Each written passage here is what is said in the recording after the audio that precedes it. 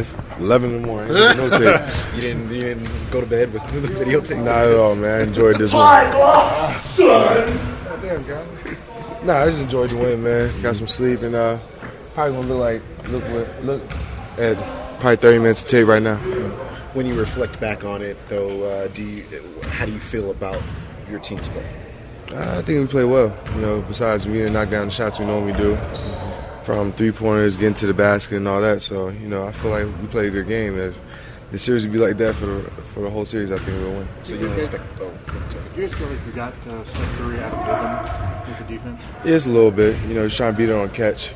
You know, because he loves to shoot the ball, and we don't want him to have any easy shots. So I was just trying to be there on catch when he got the ball and try to make him put it on the floor. There aren't many teams that can throw bigs at him that are agile enough to make a difference, give him something other than a quick look. Is that an advantage that you guys have? I think at the end of the game we gave him a different look by switching.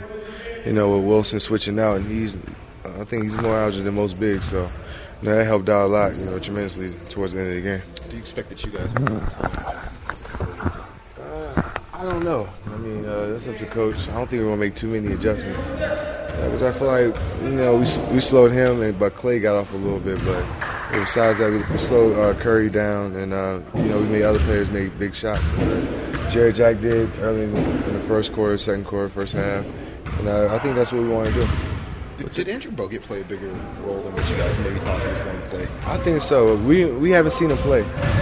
So in the first 4 games, he didn't play at all. I mean, it was all in the beginning of the season, but he definitely did. You know, with blocking shots, just being active in the paint, and also making a couple layups and stuff like that. So probably pay a little bit more attention to him next game. What's the return of Kenneth Reed going to mean to you guys? It's going to be huge. I mean, that's one thing I think we was missing is that energy. So it's going to be huge for us when he comes back. Easy as that, huh? It's as easy as that.